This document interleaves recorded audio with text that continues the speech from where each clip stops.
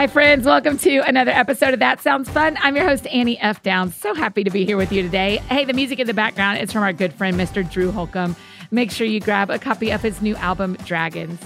Today on the show is one of our favorite friends. I feel so grateful for all the times we've gotten to have Jefferson Bethke and his wife, Alyssa, on the podcast. Today's show is extra special, man. This is one of my favorite conversations I've gotten to have with anybody, but particularly with Jeff, in a really long time.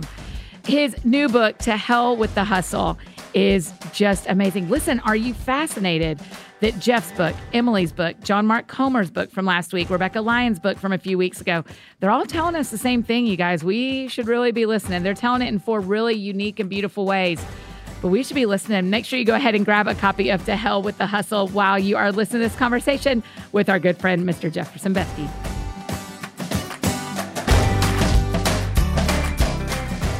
Okay, I want to talk about podcasts first. Can we do that? No, so you talk about whatever you want to talk about. That's my favorite part about your show. Well, literally, that is what happens. One of the things I love about you, Jeff, is I feel like you're a front runner in a lot of things. And a lot of our friends listening, obviously they listen to podcasts, but I think a lot of them are also listening to a lot of different ones and are creating their own. And I would love for you to talk about where you see podcasting going in the next 3 years based on what you're doing that's working and what you and John Mark just did and kind of how you're handling podcasting. Yeah, let's do it. That's it. I'm saying go for it. Oh, are we already recording? Yes. Sorry, I hit record just a minute ago. Sorry. I thought I said it out loud. I guess I didn't. No. Hey, keep that part in. That's the normal part of podcast. No, here's so sorry. And I can just jump into it because here's the thing. So right when you started saying that, I started thinking, someone made fun of me the other day because they were like, you have more podcasts than you have children now. I think I have 4 like actively running right now. We got Real Life Podcasts. We got a couple for family teams. And then I got the one with John Mark. Now, a couple of things I'm seeing in 3 years from now. Here's one thing I'll say. I think there's relative data to show that we haven't peaked yet. And what I mean by that is obviously podcasts are booming. Obviously podcasts are crushing, but we still have not plateaued. You know, YouTube has plateaued. Some other platforms have plateaued. But podcasts, I would say the peak or the plateau might be in about 3 years. So with that being in mind, like get in the game, right? Always get in the game while it's going up. There's more ears to be had from people. One thing that we're realizing too that's really helpful, I think, is we've been experimenting, and I've talked to you about with you about this. We're experimenting with like double capturing on like video and audio. Right. So like probably not all 4 of our podcasts. I think 2 or 3 of them. We capture also high quality kind of studio like video content. So the podcast, and that has a couple different things. The podcast itself now then has double kind of output. So now we have a video podcast and an audio podcast, like a YouTube channel, and it's on iTunes. Yeah. That whole thing. Are you seeing that matter on YouTube? That's one of the things we're starting to do in 2020 is we're going to start doing video as well. That's one of the reasons we got the new studio. But are you seeing, are a lot of people watching on YouTube, and is it the same people or different people? Yeah, no, I wouldn't say that the numbers are like crazy for us, but they're just better than nothing. That's how I kind of interpret it. Yeah, you know what I mean? Like, and I don't think it's the same people for sure. I don't think the same people that listen to your video podcast, listen to your audio. Sometimes maybe it's a person who's like, every week they choose their own adventure, Goosebumps style. They go video, they go audio. But I miss those. I miss those books. But but one thing I'm noticing that it's very helpful for video is a couple things. Well, one, the YouTube trends are pointing there. So if you look at like a lot of really prominent big YouTube creators are almost making the platform a video podcast platform. Philip DeFranco, the H3H3 show, Logan Paul even went there. You can go on, but there's a lot of people that are getting millions of views. And what's funny is the platform's not meant for that, right? Like I love when platforms kind of morph and shape into something. So video podcasts are doing really well, especially on YouTube. And one thing that I like about it, which I don't think anyone's having this conversation good enough, is audio podcasts are really hard to share. Like it's really hard to like, oh, I love that 30 seconds. Now I want to tell my friends about it. That's really difficult to do, And so what I love about it is that video podcasts are way more shareable. Clips of video it's just more native to social and the ability to share it than like an audio piece, Right. So when y'all are putting them up, are you clipping them or are you doing the whole show? We do both. So we usually will put up the whole show. Are you doing all that work? No, never. Okay. Come on. I was like, Jeff, how are you? That's the thing is people don't, and I don't even remember that you have people that help you, but I'm like, how does he get all this done? Right. And that's why I think some people think it looks like more than it is, but it's like, no, we have people and stuff like that. And now I would say when I first started off, of course I was doing it all myself. I think that's the natural progression of scale and size, that you got to, do it yourself at some level until something's sustainable enough to get a team, and kind of that natural progression of anything really. Mm-hmm. But yeah, now we have someone do it all, and it looks like more than it is. Right. So like the John Mark podcast, people are loving that podcast. I loved doing that. That was so fun. That show. Yeah. And so we shot a whole season, and we might do more, but we shot a whole season, which was like, I don't know, 11 or 12 episodes, video and audio, in like 2 days over like, and the blocks were only like 2 or 3 hours each day. So really, realistically, it was like 5 hours of work. I dumped all that to our video guy. He's sending it all back every single week with the full video, the full audio. He's sending us clips for social, etc. But realistically, that was just 5 hours, back in July. So I think it's kind of, once you see it, you realize it can be a really sustainable format. Man, that's brilliant that you have a guy like that. Hey, audio video guys, we need you as podcasters. Yes. And one thing I'll say too, and one more nugget there, because people might immediately be hearing that and go, oh, I want to start a podcast, but I can't afford that. I can't do that. I always, and this, my friend's different. He's been with me for like 7 years. And so he's awesome and high quality. But what I would say that I always recommend to people is like the range, like video freelance and audio freelance is kind of like the wild, wild west right now. Meaning like there's not really any standard rates or like what is good, if that makes sense. And so what I always say is like, the best person to try to find is go find like a 19-year-old college age, like really good native to computer and tech and Final Cut, but isn't like have their own company yet where they need to charge $1 billion. And like, you really can't tell the difference sometimes on that person's quality versus the 30-year-old, who runs a video studio. Right. And I think that's the thing I like to remind people too, is my first like 10 shows, what some people would call a season. I literally did everything myself. I recorded it. I felt like a lot. Yes, you and I would talk about it, because I'd be like, Jeff, that took me 6 hours to edit that 40-minute podcast. And the quality is not great. But what I was doing was I was testing to see, would people want to hear this? And once there was a bit of a listenership that said to me, this is something that people want to hear, then I invested money. Yes. And two things. I think what the first thing is, you just nailed it, of like, prove the concept first before just like going for it right away. Because that's a lot of stuff I see like that. We'll try it. It sucks right away. No one likes it. So I move on, I think that's totally fine. But yeah, so like, I think do that. The second thing that I was going to say too, is like, there's something about the owner, founder, if you want to call it, I'm thinking more in like business language now, but us, me and you, the people, it's our shows, where you kind of doing it the first run or the first year kind of lets you natively understand it all better too, for when you actually start passing it off, if that makes sense. And that's really beneficial too, like to really be native to your own stuff, to know what you really like, and you've been in the weeds, you've been in the programs, you have edited it so that you can pass it off later. Yeah, one of my old bosses, the last boss I ever had, Barrett Ward from Able, when I was quitting working for him, one of the things he said is, don't hire anyone for a job you don't know how to do. Yes. And that has played out so true. Now, I don't know how to do every single thing that the people that help me do, but I at least, like, when it comes to the podcast, I've done everything that other people are doing for me now. Yeah. But totally. I still listen to every single show before it comes out. Yeah, like I'm still the last person to decide what gets, if anything, gets edited. I think that's the Michael Hyatt rule that I really love, where he has this, what's he call it, like the 10-80-10, where it's like, once you kind of start to grow and progress, then a leader should be 10-80-10, where the leader does the first 10%, meaning like, here's the vision, here's what we want. Then you have people on your team that help you do the next 80%, which is basically most of the work. And then you are like the final check. You're the last 10%. And that's a really good flow, I think. Oh, I haven't heard him say that before. I've got to get him on the show. I've never had him before. This is like your 9th or 10th episode or something. And I've never had him before. So you just keep quoting Mike Hyatt to us, and we'll just, I should call him and get him to come on. I would love that. I mean, 10-80-10 feels like also the right way to run how you volunteer at church and how you do life. It just feels like 10-80-10 is how I parent. I'm trying to equip and empower my actual children to be that 80%. It's like, I'm going to give you the vision.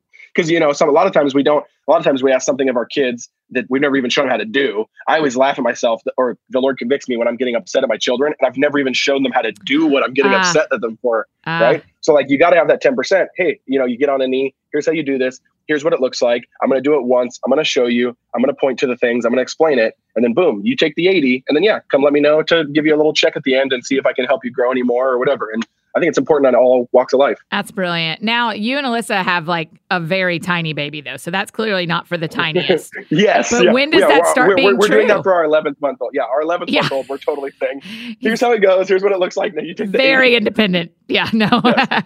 So you have 3 kids. Tell their ages real quick.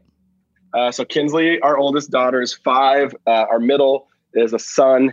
Cannon, he's 3. And then, Lucy's 11 months, our youngest daughter. So with Cannon, I'm sure with Cannon, there's already places that you can 10-80-10. Yeah, I would say it starts about in 3 or 4 where that's where I've started to learn because and again, this is me getting super philosophical, but you look in the West and you look at some of our modern ways of parenting and, we so set up our kids to fail by doing everything for them or by not empowering them, by not equipping them. Kids grow by stretching them. That literally is true of everything. Working out is like that. You have to work out to break down the muscles for then the muscles to repair themselves. And especially with kids, you're talking about, the neuro and the synapses and the firing and all these different things with connections. And it's exactly like that. So of course it's like on the tiniest ways, with a 3-year-old, it's like, hey, I'm going to show you how to spray this bottle on the table and how to wipe off the mess. That's basically, but you have to show it to them. Then you have to then you have to walk away and not watch them and let them do it. And then you have to come back and it's stuff like that. And of course, a 3-year-old, let's be honest, I'm trying to more teach the skill of empowerment rather than actually a clean table. Cause when I come back, that thing looks worse. Yeah. But I think that stuff matters. I'm going to get too spiritual on this too, but it sure feels like the Lord 10-80-10s me. Yeah, totally. Exactly. Now I feel like I was thinking the other day about our pastor talked about how he got arrested when he was 16. And I was thinking back about my 16-year-old. Same. Yeah. Have you? He stole too. Just like you. Isn't that what happened at Target? We're in the same club. I need to meet this guy. I know. Next time you're in Nashville, I really want you to meet Pastor Kevin. He's amazing. But when he was talking about that, I was thinking about how I felt so convicted about little things when I was 16 and 17. Yeah. And I realized it was the Lord building a foundation in me that right now I don't need to see a penny on the ground and take it back into Kroger and hand it over to a cashier like I did at 16. But what amazing. That built in me. We were opposite at 16. We were opposite. Well, hey, listen, good church girls still have a lot of secret stuff going on. So don't worry. I just wasn't brave enough to do it in public. But what I was just noticing that when I was thinking about it, I was like, man, the Lord and I talk about such different things than we did when I was 16. He was working so hard at the beginning of my relationship with him to teach me how to live that now that 80% is way different than it was 20 years ago. Does that feel true for you? Yes. And you know what? While you were talking, I was thinking of, I don't know exactly where it is in the Gospels, but that really pointed phrase Jesus uses with the Pharisees where he says, however they're acting or whatever. And then he says, go and learn what this means. I desire mercy, not sacrifice. Yes. And I'm like, man, that's a fascinating phrase from Jesus where he doesn't just give the answer. He doesn't just bring a bunch of facts. He doesn't just quote some scripture. A lot of us, that's our answer, right? He actually says, no, go and learn what this means. Go flesh this one out because only in the process of play acting this truth will you actually learn this truth. Yeah. And I just think that I think about that in our spiritual lives a lot where people will go, hey, tell me what this means or tell me what this means or what does that mean? And there is a reason we have teachers, but also Jesus there were times just like that where Jesus went, go think about that. And go learn that. You figure it out, Totally. This morning I was reading, I do this app called Pray As You Go. Do you know that app? No. It's awesome. I think you would really like it. It's really short. It's like 10 to 15 minutes a day, but there's music and then they read you a scripture and then they ask questions and they read you a scripture again and that's it. Ooh, I love that. It's great. And it's all in different British accents. There's Scottish, there's English, there's Irish, there's Northern Irish. It's great. Lord. But this morning they did the parable of the mustard seed. And then I literally spent 20 minutes Googling how long does it take a mustard seed to grow into a tree?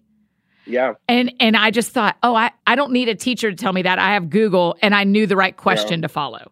Totally. You kind of, you had the momentum or some type of nugget that put you down a trajectory. And I feel like, man, that's so important. That's the 10, 80, 10. He gave me the Yep. 10. I spent the most of my time in that 80. That's going to change my life, Bethke. I know. And then you bring it back to him for the final 10 just to make sure we're not heretical or do something crazy. That's exactly what I did. I went back and I was like, now listen, I've drawn lines like this before, Lord, and I've been way wrong. So let me just say to you, I mean, that's literally what I wrote in my journal. I was like, there's a less mature Annie that thought this meant something of a certain something. Today, I'm just saying, what if? Yep. Okay, 10, 80, 10. Okay, so let's talk again about you and John Mark's podcast. John Mark and I talked about this a little bit as well, but tell me what you think about, because you, John Mark, Rebecca Lyons, Emily Lay, there are a bunch of books that are very different, but on the same theme that came out this fall. Totally. I mean, it is so many people are telling us to slow down and to pay attention. And your book, To Hell with the Hustle, is exactly that. Why is that happening in Christendom right now? I don't know. I think there's it was really cool to see too, right? Because obviously, as you know, the publishing world, like, you know, to see books like that come out at the same time is then to realize that all of us were secretly working on it for like the 2 years previous. Yes. Which is kind of cool to think about how the Lord works and how the Lord wants to hopefully communicate to his people. Yeah. I mean, all those people you just mentioned, Rebecca, John Mark, good friends. Emily, I don't know, but follow, and she's amazing. And me and Alyssa love her. I'm just riding on all their coattails, man. I think they all are leading really well in this arena. They've all been talking about this arena, this topic, this concept. And so I'm just kind of coming in under and behind their leadership. Oh, that's not true. That's not true. You've been talking about this for so long too. Yeah, but I'm just saying I've very been inspired by them, and I love how they've been communicating it. And maybe it's because I have been writing on it. I've noticed their nuggets of communicating it for the last couple of years. So it's been fun. I mean, I think the cool part is like what you said, it's like they're so similar, but so different, right? Like you read Rebecca's book and then you read my book, and those are very, very different. So different, right? Even you and John Mark's are really different. Yeah, totally. Which is really, really fun. And I think it's cool because I think this wasn't something I was expecting, but one of my favorite parts from the podcast that me and John Mark did and we're friends is a lot of people kind of noticed that and then immediately thought, like, they noticed that we had similar books out and immediately thought like competition or they like think that's, you know, cannibalizing each other. And then when they saw us do a podcast, they're like, oh, what a cool picture of unity that you guys are actually like joining forces about the topic. And I just thought that was a really fun thing that, you know, people thought it was the opposite, but it's actually like, no, let's join forces because I think the Lord is doing something here and there's a groundswell coming. I think of him renewing his people towards flourishing, towards shalom, towards health, towards goodness and beauty against all of the things that really are killing us, really are noise, speed, hustle, hurry, you know, workism, which is what Derek Thompson from The Atlantic calls it, as like we've almost made work a religion at this point. And all these things combined, I think is really important. Do you think that's around the world or do you think that's uniquely American? I'd call it uniquely Western. So I'd put that into, Europe. I'd put that in America. But yeah, I would say kind of the any country it seems like who's kind of overly modernized. And that actually, you know, that falls apart a little bit when you go to like, you know, Japan, especially with the workism. Japan actually has the worst data coming out of there than anywhere else in the world. Like Japan, people are literally just straight up dying because of their amount of hours they're working, because they're not eating, because of their marriage. Like, yeah, Japan is actually almost the logical conclusion of this. But again, at some level, Japan is, maybe not Western is the right word, maybe modernized, in the most globalized countries, stuff like that. But yeah, certainly that's where I would say the pattern is. One of the things I'd love to do, and it's part of my personality and part of our life as storytellers, is zoom out of the story and see what's really going on. And to zoom out and see that 5 years ago, it was like, okay, get in the game, everybody. Let's go. Like, you need to get in this game and you need to not wait around. And it's not someone else's job to do this. You need to go. And then for this year, for everybody to be like, you did such a good job. You're killing yourself. Yeah. So exactly. Can we find a balance? Because what you're not saying in To Hell with the Hustle, you're not saying everyone needs to vacation constantly. No. And honestly, I think the way we vacation in the West is extra commodified, extra dehumanizing, I'm not saying that at all. I think the way we vacation is still, I know this sounds weird, but it's still in the spirit of hustle at some level. Talk about why that is. I think that's really interesting. Because we're expecting in the West, we expect vacation to save us. We expect vacation to, imagine if any marriage was like that, right? Like no marriage just has like a crappy marriage. You don't communicate. You don't like each other. You always argue, you always bicker. And then 1 week a year, you go, okay, we're just going to put all of our money and energy into this and hopefully it saves us. Like you'd be like, no, what probably will save you is if you actually have a pretty good, healthy 1 hour date night every single week for a year. Yeah, that's right. Where you actually love each other. You actually talk to each other. You actually share hearts and connect with each other's hearts. Like 1 hour a week date night is a lot different than the 1 a week vacation. Now, the 1 a week vacation is, I think, amazing as a bonus, as like a sabbatical, as an extra. But I think that's just a picture too of like, no, we think vacation is going to save us. And what we don't realize is we're still interpreting it in that hustle mentality of we just believe like go crazy and basically put ourselves to the edge and then just like lay on the couch for a week or go to Mexico for a week. And that's all in the same equation of like, no, that's not how God has set up the world to work. There's a design, there's a music playing in the universe that we see from creation, Genesis 1 and 2, that you are actually called to dance to in work and in rest every single day. And that's things like Sabbath and work and how to let those dance together, how to actually have a day of, like, to me, a day of rest is a day of filling, not a day of do nothing. And those are two very different things. Right. And so I think, the way we vacation, the way we work, all these things are kind of implicating the same problem. In a dream world where there was no, I don't even want to say no sin, because I need it to be 2019 and and everything is working out just right for you. And there's no pushback. No one else messes with your calendar. Tell me what a healthy year looks like if we're living under Shalom and under Sabbath and under God's. That's a beautiful way to put it. And I think you put it like that in the book. The music in the background. What does a healthy system, a healthy year look like? Yeah.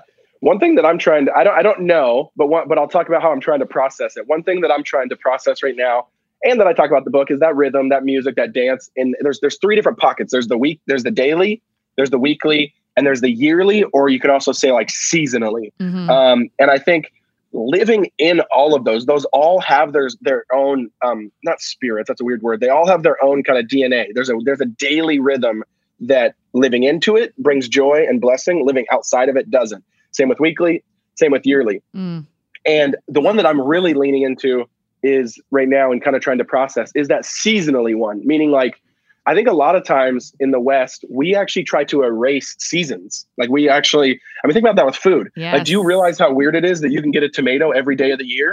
That's really weird. That's strange, right? That's super weird. Yeah, it's like, that's not literally what the earth is giving us and telling us, but because of chemicals, because of the Industrial Revolution, because of capitalism, because of basically just America, right. We can get a tomato anytime we want, and that's fine. But what that starts to do times 1,000 different things, 1,000 different industries, is we start to delete seasons. And I'm trying to this is a weird way to put it, but one thing we're trying to process, me and Alyssa, is what would the opposite look like? Like not even just living in seasons, but we're trying to put like names on our seasons and like double down on them. Like, no, this is a season of rest. Okay, no, this is a season of like sprinting, because that's another thing too. It's okay to sprint. It's okay to hustle. Right. But where we get wrong is we hustle for hustle's sake. We hustle for an identity. We hustle till we die. Right? No. Like, it's okay it's okay to sprint in the marathon. Like, when you're running a marathon, maybe on mile 24, you got to give a little extra gas. Right. That's fine. But you need to know life's a marathon. Because if you think life altogether is a sprint, you will die, you'll pass out, and you won't make it. Right. And so we're trying to ask ourselves, like, what does that look like? Like, what does it look like to have a season of sprinting? What does it look like to have a season of rest? Another way to put it is like, what does it look like to have a season of harvesting with our work, with our life? So we've tried to do that. Like, we'll lay out the calendar, we'll look at our year, and we'll almost try to put like names and adjectives on our seasons and like claim them and say like, do you yes, do like that is 3 months season. Or is it just like, okay, well, a book's coming out, so we know those 6 weeks are going to be this. Like, you aren't I think it totally flexes where there's no an easy one if people are getting stuck on it is like the 4 seasons. So usually that's about a 3-month season. Sometimes it's 6-month season. I think with kids, that's a season we'll put on the kids sometimes too, or like our family is like, this is a season of like training. This is a season of learning this. This is a season of enjoyment. This is a season of us delighting in each other, Yeah. But I think putting names on seasons really transforms how you actually then go about your day. Yeah. And I think it's just really important. So to me, that seems like something, especially now that 2020 is coming up on us surprisingly quickly. Everybody's December gets busy with parties, but what I've seen is slows down with work. Like work kind of takes a little bit of a, because you send an email, but they're out for the 2 weeks or whatever. So to me, it seems like, what if we all sat down with our calendars in 2020, professionally, personally, and just kind of went, okay, it looks like I'm going to be running hard at work for these couple of weeks, or I know our family's got this going on for this couple of weeks, and just kind of giving yourself. Now, what happens if it changes? What happens if you get pregnant, or what happens if you then lose a job? Just flex, and the spirit's big enough and awesome enough where like that's the thing too, is like this line I've been trying to think on that's been helping me is like, so many of us want spiritual perfection when God wants to give us spiritual formation. Those are two different things. Yeah. You know what I mean? Like, and so we get, that you're trying to chase perfection if you get crazy, antsy, anxious, and weird when anything cracks or moves. Anything. Yep. When if it's about formation, well, then it doesn't matter. You receive it with open hands, and you're thankful to God because that change is going to form you. Yeah. That difference is going to form you. Like formation is more about the process. Perfection is more about the result. And we get we reveal ourselves when we realize that small little changes kind of make us frantic. When it's like, no, this is the act of formation, that I can learn something in this. I can be something in this. And that really matters. Somebody better quote that on Twitter. Will you say it one more time, that we are. Yeah, I think we care more about spiritual perfection than spiritual formation. Yes. And those are two different things. That's it. That's huge for me as an Annie too, because I am the oldest child who would take the quarter back to the, cash register at Kroger and think, if anything goes wrong, or if I make a mistake, I have derailed this entire thing. Yeah, totally. But instead, formation is different. That's not helpful. Yeah.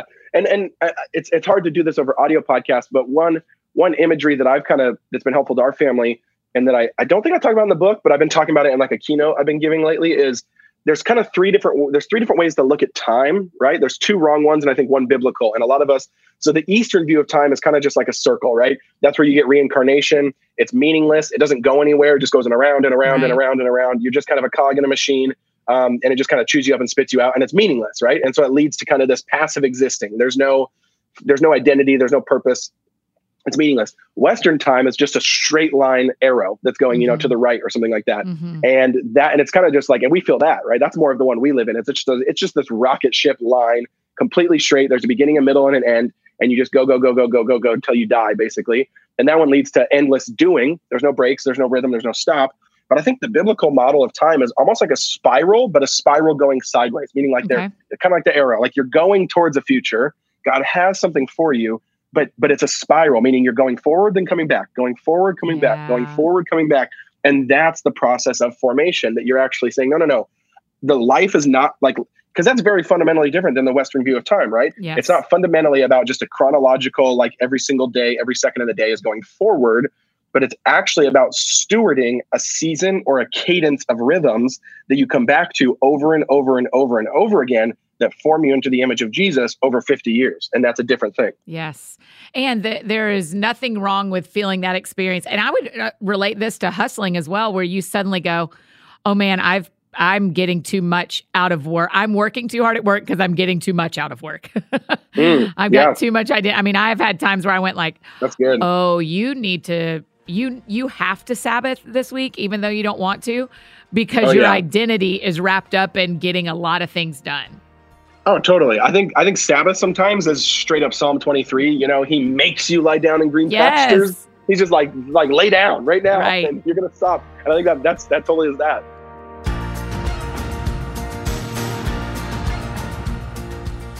Hey friends, just interrupting this conversation with Jeff to tell you about some companies who are making today's show possible.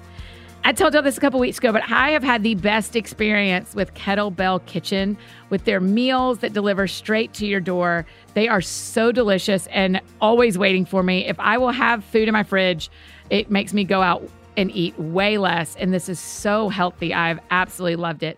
Nutrition's on everyone's minds. What, when, and how much to eat. It's a mess of conflicting information that can confuse anyone and derail your fitness journey. And there are so many diets and meal plans out there, but chances are they don't take your specific needs into account. And Kettlebell Kitchen knows that meal planning isn't one size fits all, which is why they offer a personalized solution. I love that Kettlebell Kitchen was founded by 2 Army veterans who are also brothers, and a chef who's on a mission to help people change their lives through food. Their goal is to help you achieve yours with meal plans that are tailored to your needs. The team of nutritionists will help you create a sustainable health plan that honors your body's unique needs. I have absolutely loved the pesto eggs with turkey and zucchini. And I also love the shiitake sesame chicken with broccoli and bacon. So good, you guys. And you can sign up for a plan or order a la carte, so there's no long-term contracts required. And they're delivered to your door twice a week for optimal freshness. You don't need to worry about sourcing ingredients or fretting over macros. Just heat, serve, and get the food you need for real sustainable change and good fuel for your body, especially if you're busy and aren't sure when you're going to have time to cook. These are great to have in your fridge. So feed the champion in you with Kettlebell Kitchen. And they have a special offer for you guys. So go to kettlebellkitchen.com and enter the code That Sounds Fun for $25 off each of your first 2 orders for new customers. That's $25 off of your first 2 orders at kettlebellkitchen.com with the code That Sounds Fun.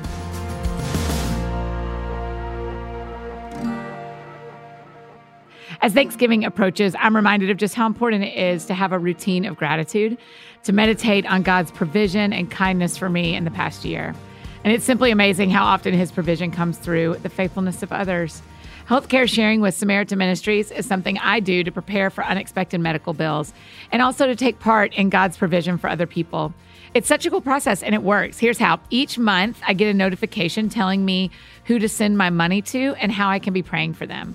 I send my monthly amount to that person to help them pay that medical bill, and I can even send a little note to encourage them that they aren't alone in this. And then if I'm ever in that situation, other Samaritan members will do the same for me. It's based off of the lifestyle of the early church detailed in Acts 2, and I'm telling you, friends, the process works and it's affordable. The amount of money you send each month ranges from $100 to $555, depending on your age, your household size, and the membership option you choose. You can calculate what the cost would look like for your situation on their website, which I think is really helpful. So just go to SamaritanMinistries.org/thatsoundsfun. Again, that's SamaritanMinistries.org/thatsoundsfun. And now back to the show.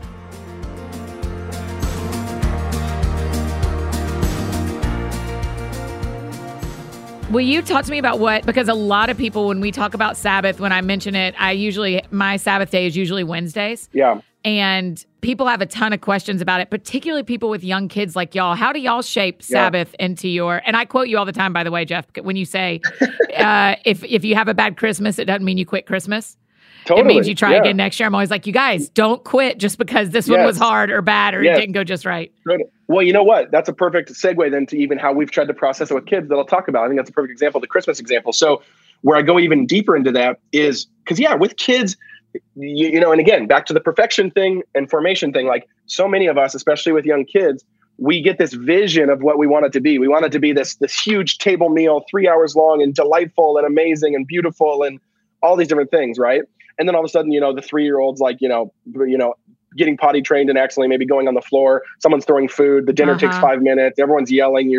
Whatever. So it doesn't line up to the vision of perfection, but it doesn't matter because Sabbath is about formation. So like that day is what it is. Receive it as a sacred and holy moment and form your family into the image of Jesus by putting and integrating into them that you actually believe in a work-rest rhythm. So it doesn't matter if that day is messy, but you want to get better incrementally over time. And the Christmas example is perfect because I remember that literal actual Christmas, this happened one time. The first, we've gotten better and better with Christmas with our kids. And this is what I mean. The very first year we had kids, so Kinsley, I think she was like 1 or 2 years old. Yeah. And I remember our first Christmas where she could remember it, meaning where it was actually a moment, kind of that whole wake up and the presents and all that stuff. So I think she was maybe 2.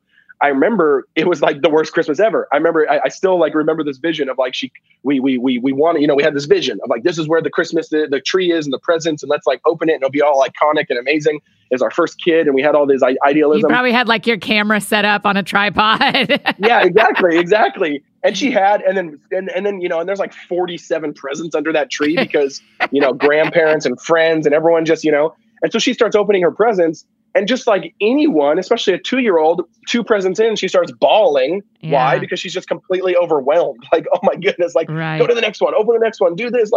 It wasn't fun, right? The joy was sucked out of it. Now we totally learned from that to the point where now our Christmases are very different because I want to shape a day of intention. I want to shape a day of what is the point of this? What am I trying to actually extract from here? So now we have actually really, really hard rules with grandparents and friends where it's no presents, or we give them 3 categories And it's usually things of usefulness, not just random toys, because I can get into a whole philosophy of toys that really wasn't a thing before 1950. Like literally toys are an invented thing, but moving on. And so so like less toys. And then what we do is however many toys we get, which now it's like maybe grandparents combined, friends, etc. We're maybe talking like 5 things under the tree because we only get the kids one gift. That's our thing. That might sound stingy, but we try to make it more intentional and that's great. Special and something that'll last longer. And so it's usually a little nicer, like a bicycle or something like that. So we get one gift. So there's probably like 5 or 6 gifts under the tree now.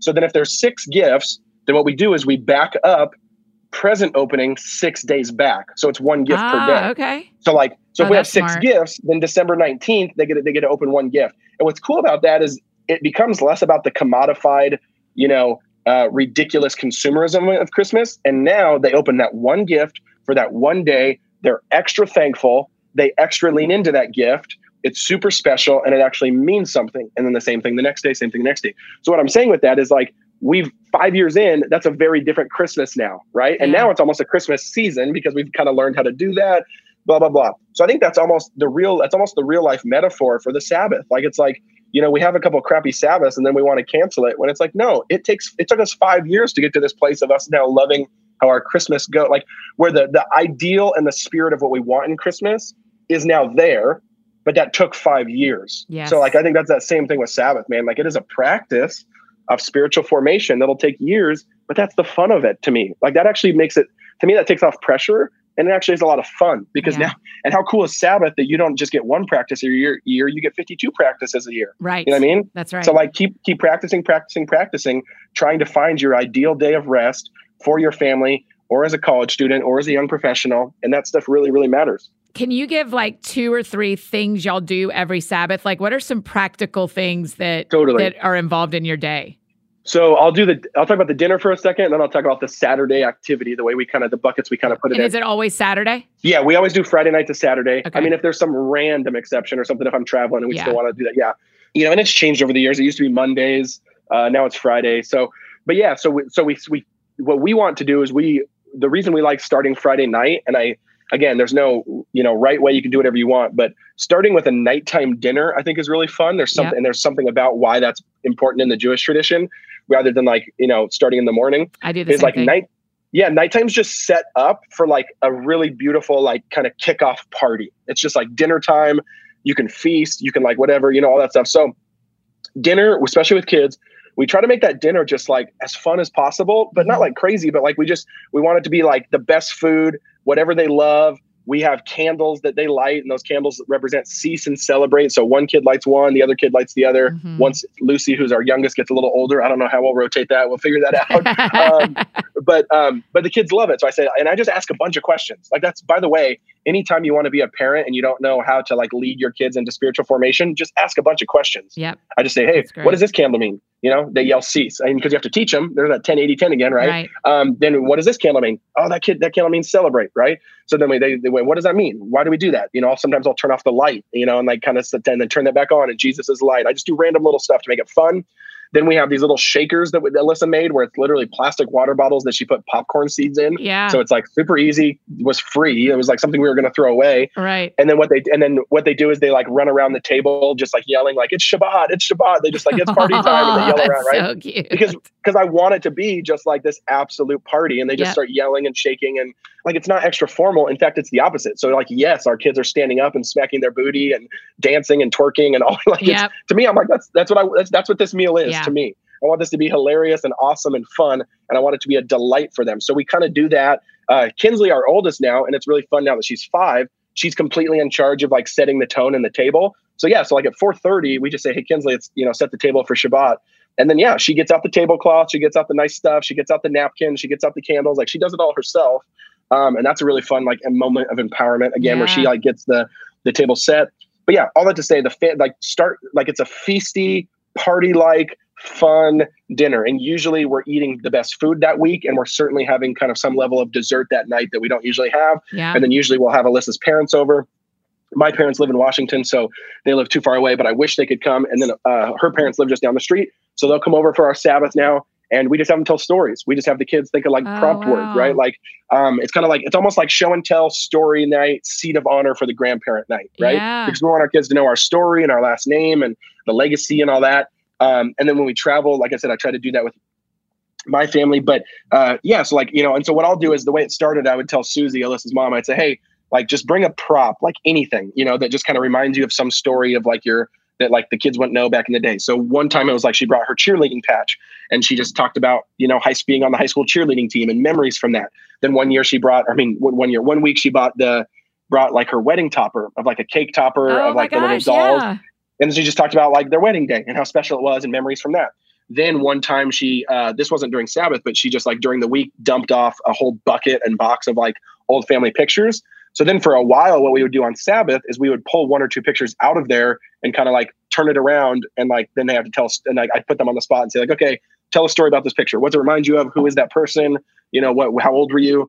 And then now the kids, like Kinsley really loves this. Now I let Kinsley kind of think of like buzzwords or like prompt words, and it can be anything.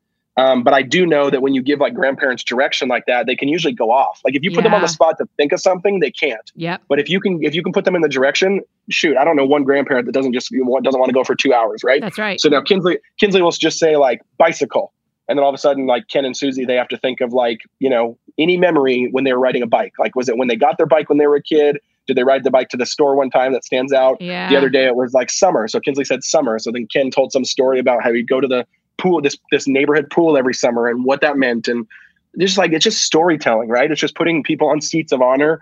It's extracting stories. And then what that does over time is that meal now is really fun and really special. Yeah. Like we really look forward to it. It's party-like, it's delightful.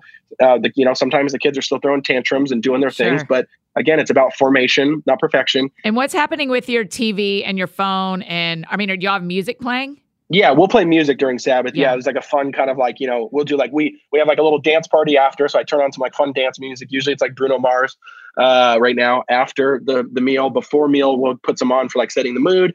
But yeah, my phone gets turned off usually around 4:00 on Friday. And I just totally am offline, disconnected. And that's a huge part of my Sabbath for my heart and my own identity with the Lord. Yes. And sometimes, so we don't watch shows or anything like that either. But we end Sabbath with a movie night. So Saturday night, we actually do a dinner at the coffee table, and it's fun, kind of like charcuterie, like kind of dinner with your hands at the table. That's everyone cuddle up and we watch a family movie, because you have to have these markers that kind of start and end moments. Like we don't do that in the West. We don't mark moments. We don't kind of name moments, right? And I think that's one. Anyone can do this, but that's family or not. But I would suggest families like name your moments. Like what is Tuesday night in the Johnson house? Make it something, claim it, put a marker on it, right? And then because that's how you actually start forming identities.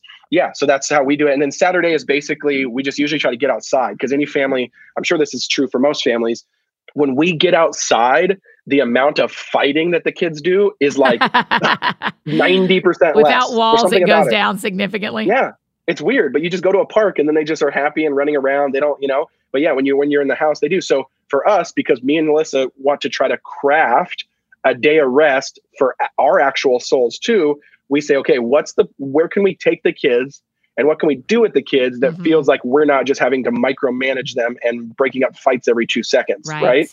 And for us, that's getting outside. And so we purposely do that so that it feels the most restful to us compared to staying indoors, most of the week. Yeah, that's brilliant. I just love giving, because my Sabbath is so different because it's just me. Totally. So I can talk about that for 9 hours, but I love having families on and saying like, yeah, we have really small people and we still take a day without technology where everything slows down, where we spend time together. Like there is a way. And something John Mark has talked about before is there are times where he and his wife will switch off, having like an hour where they can go read and go like have their time. So thanks for reminding me. We totally do that. And that's what I recommend with toddlers. We totally do that. We usually either alternate it, like I'll get 1 week, Alyssa will get the next week, or if it's smaller moments, we'll both do it in the same week. But yeah, totally recommend that. It's like, because then again, as a parent, you want to look forward to this day, not think that this day at some level is like restful, but more work. You know what I mean? Right. And one way to do that is like if you're getting your best break that day. And so, yeah. So me and Alyssa totally do the kind of WWF tap in, tap out style. Yeah. Yeah. And I'm super anti unloading the dishwasher, going to the grocery store, doing the laundry. Like I don't do any of that on my Sabbath. And here's the thing, like there's something about that that's more holy and sacred than we think. Like there's a part of that on the surface that is just restful. Right? That like, man, I'm not doing those things. It feels good. But there's an extra layer there of like we don't realize how much of our behaviors through the day commodify our soul. Yes. You know what I mean? Like I am not just this machine. I'm not a machine. I'm not this thing that just does all these things over and over and over and over again. I'm the beloved of God. And I think sometimes ceasing from all that stuff really, really, really, is helpful to that. And I think everyone has to find out their own version of that. It's not like religious or a law. That's right. But like Andy Crouch, he's one of my favorite. I think I read somewhere that, because they honor Sabbath. I think I read somewhere that his rule on Sabbath is they can't buy anything. They can't spend $1 because his thing is like, he believes that money so kind of commodifies people into transactional moments that Sabbath is that day. And I think he can make the good point coming from Exodus, coming out of Egypt and, you're no longer brick makers, you're children of God. He's like, I'm not going to spend anything to kind of commodify people. Now, again, that's a suggestion, but I love how they've fleshed that out. Yeah, I actually do that too. I don't shop for anything on Sabbath. Partly because when I was listening to Bridgetown's series on it that we'll link to from January of 19, one of the things they talk about is how the earth was always meant to produce for 6 days. Yes. And when we're asking it to produce 7 days, this is dramatic, but this is what they said. We're part of slavery. We're just part of putting people in, because if I need something 7 days, someone has to work 7 days. Yes. And so I know I'm just one Annie, but I do try to not buy anything. Yeah. I try to not buy anything that one day. No groceries. I mean, the only thing that would be different is if I go to coffee with someone. Yeah. But other than that, I try to do. And the other thing, and y'all probably have to think about this too, is if I'm trying to walk away from hustle like you teach, and if I'm trying to be intentional about resting, that means on Tuesday before my Sabbath on Wednesday, I have to be really intentional about, do I have what I need tomorrow? I need to get the work done Tuesday night that I'm going to need Thursday morning. Yeah. You don't just fall into Sabbath. You literally have to craft it, create it, and it's a spiritual practice. So, I mean, it takes like a decade at some level too. And you have to prepare for it. Yes. I have to think about it a lot. Tell me what's been most fun about writing a book about this part of your life. That's a good question. I think a couple of things. I think one, it's really fun to write a book that out of any of the books I've written, I mean, you want every single book to really be like embedded in your soul and be a message that you believe and have lived. But for some reason, I don't know how to explain it. This one more than the other ones does feel just like at the core of me, just like this is like what I care about so deeply, what has radically transformed our life and our family, my life, our marriage over 5-6 years. Yeah. So there's something about finally getting it out on a large scale in a cohesive way that everyone's kind of just been picking up in breadcrumbs way that we've put out, that I just think is really special to kind of see people. And I don't know, man, it's cool. Like, this one just seems to, I don't know. I really like it. It's really fun. It's the irony of writing a book like this is now I have to be like extra careful of, like, like everybody's watching now. You wrote a book called To Hell with the Hustle. You weren't even kidding. Exactly. And that's like, like that. It's like with every single book, right? Like every single book, whatever you title it, whatever it's about, then basically you're going to get the jokes on like the puns of that title or the extra eyes on that title for the rest of your life now. Oh, sure. But it's fun. And I've really enjoyed it. I will tell you this. That I think your book, It's Not What You Think, is one of the best books I've ever read in my life. I mean, it was so transformational for me, but I think To Hell with the Hustle is right up there with it. I mean, your books are really some of my very, very favorites. So I'm so thankful that you do this work. Thank you. Well, it's funny that you mentioned that too, because those are my two favorites. So you like the same books that I like that I've written. Okay, great. Yeah. I mean, I told you, I remember texting you from the airplane when I was reading It's Not What You Think and being like, Bethke, you're blowing my mind with this book.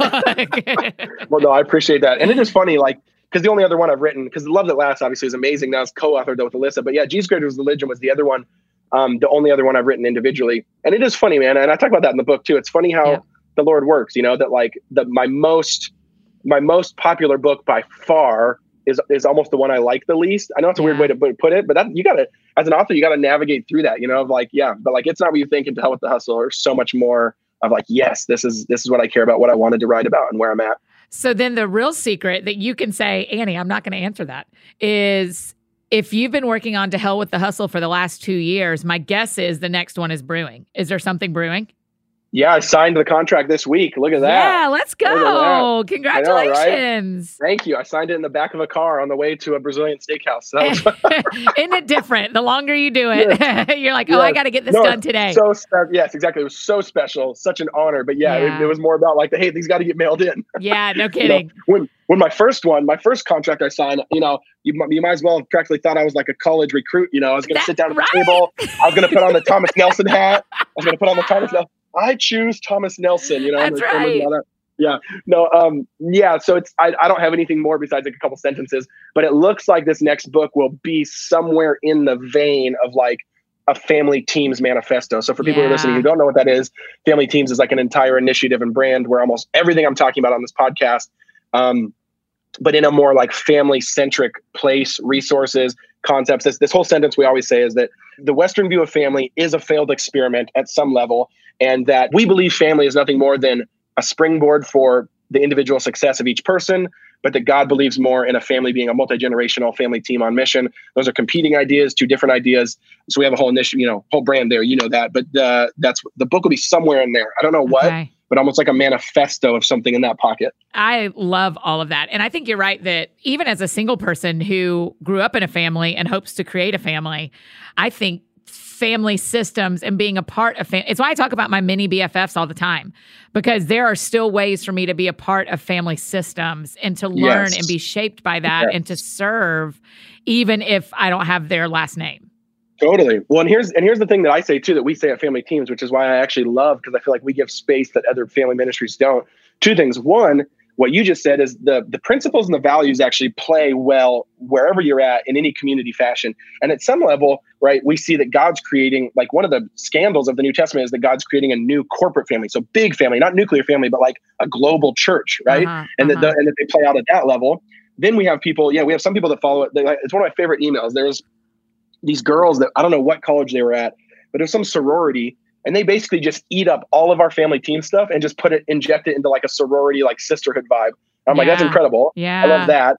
And two or three, what I would say too is like, when we say Family Teams, there is these nucleuses, of course, of like, male and female and the children and stuff like that. But what we really mean by that is we do mean the last name or the legacy. So meaning like if you're single or married, you're part of a family. And that's what we're kind of like, like in what I talked about earlier with like the grandparents, like in stories and lineage and passing down this multi-generational vision. Like, it doesn't matter if you're married or not, you're in, I think there's a design for the really big kind of multi-generational vision for family that every single person can enter into. Right. That I think that is very different from the Western view of family. And that's partly we kind of reveal ourselves in thinking that we only believe it's the nuclear family when God is so much larger than that in like these lines, these visions, these, not chronologies, what's the word I'm looking for in the scripture? Genealogies, all these different things. And I think that's really important.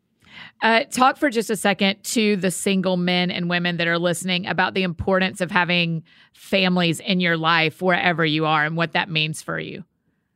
Yeah, I think, this is not a perfect analogy because this can be flipped. The family can be one. But I think in general, when you read, and I've talked to you about this, when you open the New Testament, there is this symbiotic relationship between single people and households is what the New Testament, the phrase the New Testament uses.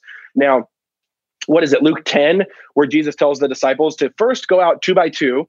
So he never sends a single person out on a single mission at some level. Now, of course, you can have a single mission, but but being in community, being next and being into a sisterhood or a brotherhood with someone else, he sends them out 2 by 2. Then he tells them to go find the house of peace. And I think if you go to the East, they know exactly what that is. They talk about that a lot. They do that. But in our Western culture, again, we don't really know what a house of peace is. But a house of peace is this almost like this beacon, this headquarters in a city that is rooted, that's not as transient as sometimes single people on their mission can be. Yeah. They stay. They're usually, especially then, they've been there for generations. Yeah. They have an immense amount of kind of power, sometimes wealth, sometimes stability. Basically, they should have, or usually in this context, what Jesus was talking about, they have a decent gathering of resources. They have food, resources, all that. And so Jesus sends them to them and says, find that person for a couple different reasons. One, you'll be able to do a more dynamic and fruitful ministry if you're kind of if you're kind of anchoring to a household of peace, every city. And so I just think like, man, that symbiotic relationship of almost kind of like, I almost think of family sometimes as like the locker room, or like, what could you think of it as? Almost like a place of refreshment and renewal. Here's something I don't think we talk about. It seems fairly clear from Jesus and then Paul that the value system of singled and marrieds is actually inverted from what we say in the West. Wow. You know what I mean? Like, I think, because, you know, and we talked about this and I hate this, but in the West and in churches, we almost kind of like, you know, pseudily infer that being married is more Christian, that being married is more fulfilling to spiritual life, whatever. You can now move forward because that box has been ticked. But man, I think it's pretty clear. I think there's actually an argument, and that the New Testament is actually saying that the opposite, that it did a little bit more important work, a little bit more important person is actually the single person, and the married people are kind of coming up behind as just acts of stability, support, you know, resources, and all that type of thing. And so I think, and I think it's clear, like it doesn't, you know, what Paul talks about in 1 Corinthians 7 with single people sounds so dynamic and amazing. But then when he starts getting into marriage, he has things to say, but it's kind of just like, and yeah, well, if you're married, that's good for you, you know? Yeah. So we got like, that's what it says. And so I just think there's this, I almost think of it like the double helix of the DNA, where there's this symbiotic relationship where we need each other, and we need people to not try to get to the next season or go like, married people sometimes are like, oh, I'm so locked in, this is brutal, I want to be single. Sometimes single people are like, oh, the church is telling me I'm not good enough unless I'm married. Like, no, be who you are in your season. And we both need each other. Like like marriages can sometimes be places of like anchoring, welcoming, the table, empty bedrooms, resources, stability. Single people can be more dynamic. They can be more transient. They can take a lot more risk. And Paul clearly showed that. And again, like I said in the beginning, sometimes that can be flipped, sometimes that's reversed, but I think it's pattern-esque enough to show that, man, we need to kind of live in that and know what that means a little bit more. Yeah. The other thing I experience as a single person is that I am learning about family very actively, but I have to choose to put myself in that situation a lot. Like, parents don't, my friends think of me, but like, even with Halloween, I'm like, hey, can I come with y'all? And they're like, yeah, you've come with us the last 4 years, of course, you know? Yeah. But yes, I agree with that. And even knowing being a family myself, you're so right. It's like, we can get so overwhelmed by the immediate and the urgentness of like 2-year-olds. Right. That like, you kind of have to like enter in. Yeah. Right. And so I think there are times where the family, I think single people need to know that they've been invited by the family, but I think the family needs to know that single people want to be there. Yes. You know, yes. Like, cause I can hear this narrative on it. So we'll talk about Halloween. I can hear this narrative on Halloween of like, but single people probably want to go to parties and they probably want to like do some of their friends. I'm like, well, not at 4:30 when y'all go trick or treating. I can actually do both. You can do both. Yeah. You can do both. Yeah. I get that the benefit of this is I can do both. I can go with y'all and see my mini BFFs and see the kids and have time together. And then also do whatever the single person thing is, whatever that is, which for me is like, almost like you're almost like pre-gaming with you're the pre-gaming family. with the kids. That's exactly right. Hopefully Christian pre-gaming, but you're pre-gaming with the kids. That's right. And you just want, I mean, the thing that I like you saying that I think that I want people to hear is that there is a responsibility on the family to invite the non-parents, the singles, the young married couple, but there's a responsibility on the young married couple, the single, the non-children people to ask as well. Like there's one party is not the full pursuer. Yes, exactly. And, you know, I'm thinking even out loud now, thinking while you're talking, you know, we've only been married 7 years and I think we've had 5 or 6 people live with us. It's almost like one a year. Yeah. And they've all been kind of single people, different seasons, different reasons, different walks of life, different jobs. But you know what's interesting too? And one of them strictly came out for family help. But outside of that, it was actually like, because this is something I get bothered too, of like single people are also not just like the babysitter. You know what I mean? Right. They have a full and flourishing existence, and God has put them on a mission with a particular calling, just like you might have as a family. And your job, if they are integrating into that orbit, is to support them and resource them in any way you can. Yes. Not for them to resource you, not for them to help you. And I think that's actually the biblical mandate. And so, 4 out of the 5 or 5 out of the 6 people we've done that with, that's what it is. Like they have their own lives. They got their own jobs. We're just trying to give them a safe spot to land, maybe some resources, maybe some help, maybe some meals, maybe some relationship. Yeah. have them at our table. Like you can go on, but there's something about that where it's just the dynamic that is how it should be. Yeah. And I just think and I saw a shift, maybe y'all are too, but I saw a shift in my 20s into my 30s of I stopped babysitting. I stopped being a nanny. Like in my 20s, that made more sense because I didn't have a full-time job and the parents were 5 or 6 years older than me. But that's the season where you can almost leverage that as the thing you can as get the connecting point from. Yeah, that's right. But then once you kind of get into your 30s or whatever age you decide on, you kind of go, oh, I'm now a peer to these parents. I don't need to be the babysitter. There's a college girl who needs money, not me. Yes, yeah, it's just peer. It's literally just peer level relationships with different callings and dynamics that you got to flesh out. But when they work together, it's really fun.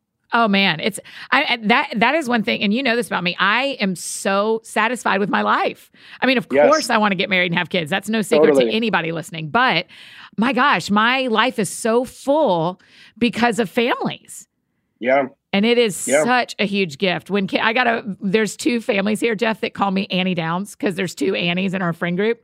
And so they just call me Annie Downs, like Mary Catherine, like my double name. Yes. And literally I got a video yesterday where the 2 kids just said, Annie Downs, I love you. Annie Downs, I love you. And that was it. Does that just make your life? Oh, I've just watched it 18 times, Yes. And it just does not take much for singles to put themselves in situations where they can experience family and families to invite singles in so they can experience family as well. Yes. And I think just being like rooted and content in your season and letting God like claim that and name that. Like I am X right now and I love that. I'm in that. I'm for that. What does that mean for me? Because that's even true married too. Like even what you just said of like, I love being single. I'm so content. And of course, maybe I want to be married, and married people, I think sometimes do the opposite, right? Like be content in your marriage, but sometimes you get into parts of marriage. You're like, I want to be single again. Right. Right. But it's like, but being content in general, 98% of that time and not letting those 2% kind of weird thoughts or something or discontentment kind of pop up, I think is really helpful to make sure you're staying in that contentment lane. Yes. And it is something that you probably heard in youth group times as well that I heard is when you're content is when God will give you what you want. Oh, that's almost heretical. It's so stupid. It's the stupidest. Yes. It is not, that is not true. That's not how this works. It's not when you stop being hungry that you get fed. That is not how this works. Yes. And it's bothersome too. Oh, it's horrible. I hate that people ever said that to me. Yes, if anyone's listening and they've heard that before, just don't listen. It's heretical. Yeah, it is not gospel that you need to stop wanting something to get it. That just sets you up. Like, how many people have actually walked away from the Lord because of that exact thing? Right. Because it didn't happen. It didn't happen. And they're disappointed. They're disenchanted. It's like, no. The promise is that you get the Lord. The promise is not you get what you want from the Lord when you think it's the season that you've proved it. Yes. That's what's really subtly underneath that. That's really, really dangerous and harmful. It's like, no, you get the Lord, and learning that when you get the Lord, that's enough in the seasons that are still tough, where you still have desires, where you still can name those desires too, by the way, because then the opposite of that is don't ever talk about it. Don't ever tell the Lord what you feel. Don't ever be, fake it. It's like, no, like yell out to God with what you want and say, but your will be done. Yes. But your will be done. Like Jesus literally gives us the model in his prayer of like, this sucks. I'm sweating so much to the point of stress. I'm bleeding, right? Yeah. This is terrible, but your will be done. Yeah. And I yes. Amen. That's it. You're right. I have nothing to add. You are exactly right. Amen to that. So that is where we will end. Jeff, is there anything we didn't talk about that you want to talk about? No, you're the best. You're the best interviewer. You kill at this. It's just easy when it's friends. That's why that's one of the rules is that I can't have strangers on because I don't know how to do that. But I love talking to you whether we're recording or not. So the last question we always ask, Jeff, you know this, you've done this plenty of times because the show is called That Sounds Fun. Tell me what you're doing for fun right now. What am I doing for fun right now? Well, talking to you. Well, what am I doing after this? Right when I hang up from you, I'm in Chicago right now. And I'm going to go walk to Intelligentsia Coffee, which is like some of the best coffee in the nation. So that's what I do for fun. What I do for fun is I like things to their ultimate excellent level. So I got to have the best coffee, the best ice cream, the best this. That's probably what I'm doing for fun. What else am I doing for fun? Where's the best coffee you've ever had? That's a really good question because I've tried to almost nail that down in 7 years. So seriously, like when I travel, it's like, okay, best, most hipster, third wave coffee shop there. I have to try it. I've done that for like 7 years now. I would say Intelligentsia's up there. There's, some of the Nashville ones are great, but I put Crema up there. Steadfast is up there. I'd probably say though, if I had to pick one, if you had to twist my arm, I'd probably say, of course, I'm blanking on the name right when I'm trying to answer it. I think it's Portola in California. And it's cool because they kind of take on this like evil scientist vibe. So all the baristas wear the white lab coats. Oh, I love it. And they just do weird, crazy stuff. And so, yeah, I'd say that one for sure. Oh, that's brilliant. Okay, good. I'm not a coffee person. I drink tea because I know. I don't even know. How do you even live in Nashville? I know. I want to drink coffee. It's really in my heart. I want to be as cool as y'all. Ugh. So here's the thing though. Have you actually tried? Because like my mom's like that actually too. My mom hates coffee. But just last week, we were in New York and I took her to, what was it, La Colombe? That's like another really nice one. And she tried some of that coffee, pure black, all by itself. And she was like, she didn't love it, but she was like, oh, this is way different than what I thought coffee was. It's more like fruity, blueberry-like. Have you tried that style of coffee? I actually really love coffee. I can't handle the caffeine. It makes me an insane person.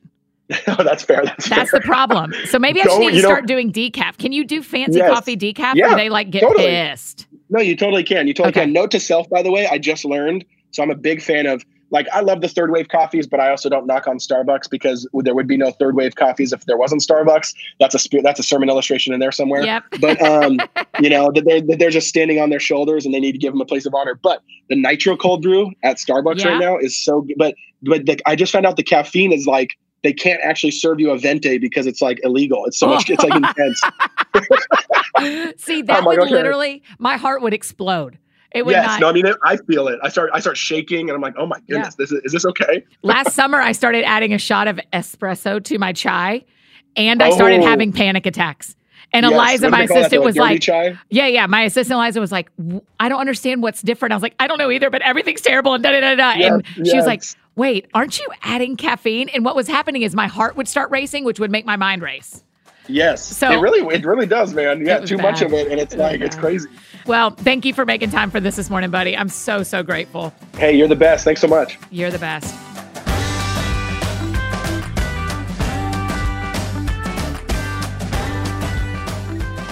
Oh, friends, don't you love him? I just love every time Jeff comes back to the show. What a gift he is. He's so thoughtful and smart. And I love how intentional he is with how he's shaping time with his family. And that teaches me a lot. So make sure you grab a copy of his new book, To Hell with the Hustle. I think you're really going to love it. And give him a follow on Instagram, Twitter, Facebook, and go download all his podcasts. Like he told you, he's got a couple of different ones running right now, and I find them all to be really, really helpful. The show that he and John Mark Comer have done together is one of my brand new favorites. And so I definitely think you should listen to that one, especially as you're reading his book, To Hell with the Hustle, and John Mark's book, The Ruthless Elimination of Hurry. And tell Jeff, thanks for being on the show when you get a chance. I just love every time he comes around here. I feel so lucky. If you need anything else from me, I'm embarrassingly easy to find. Annie F. Downs, F as in Fire Engine Red, because that's the color of Bethke's new book. Annie F. Downs on Instagram, Twitter, Facebook, all the places you can need me. That's how you can find me. And I think that's it for me today, friends. Go out and do something that sounds fun to you, and I'll do the same. We'll see you back here on Monday for a special Veterans Day episode with Kristen Strong. I think you're going to love it. See you guys then. Have a great weekend.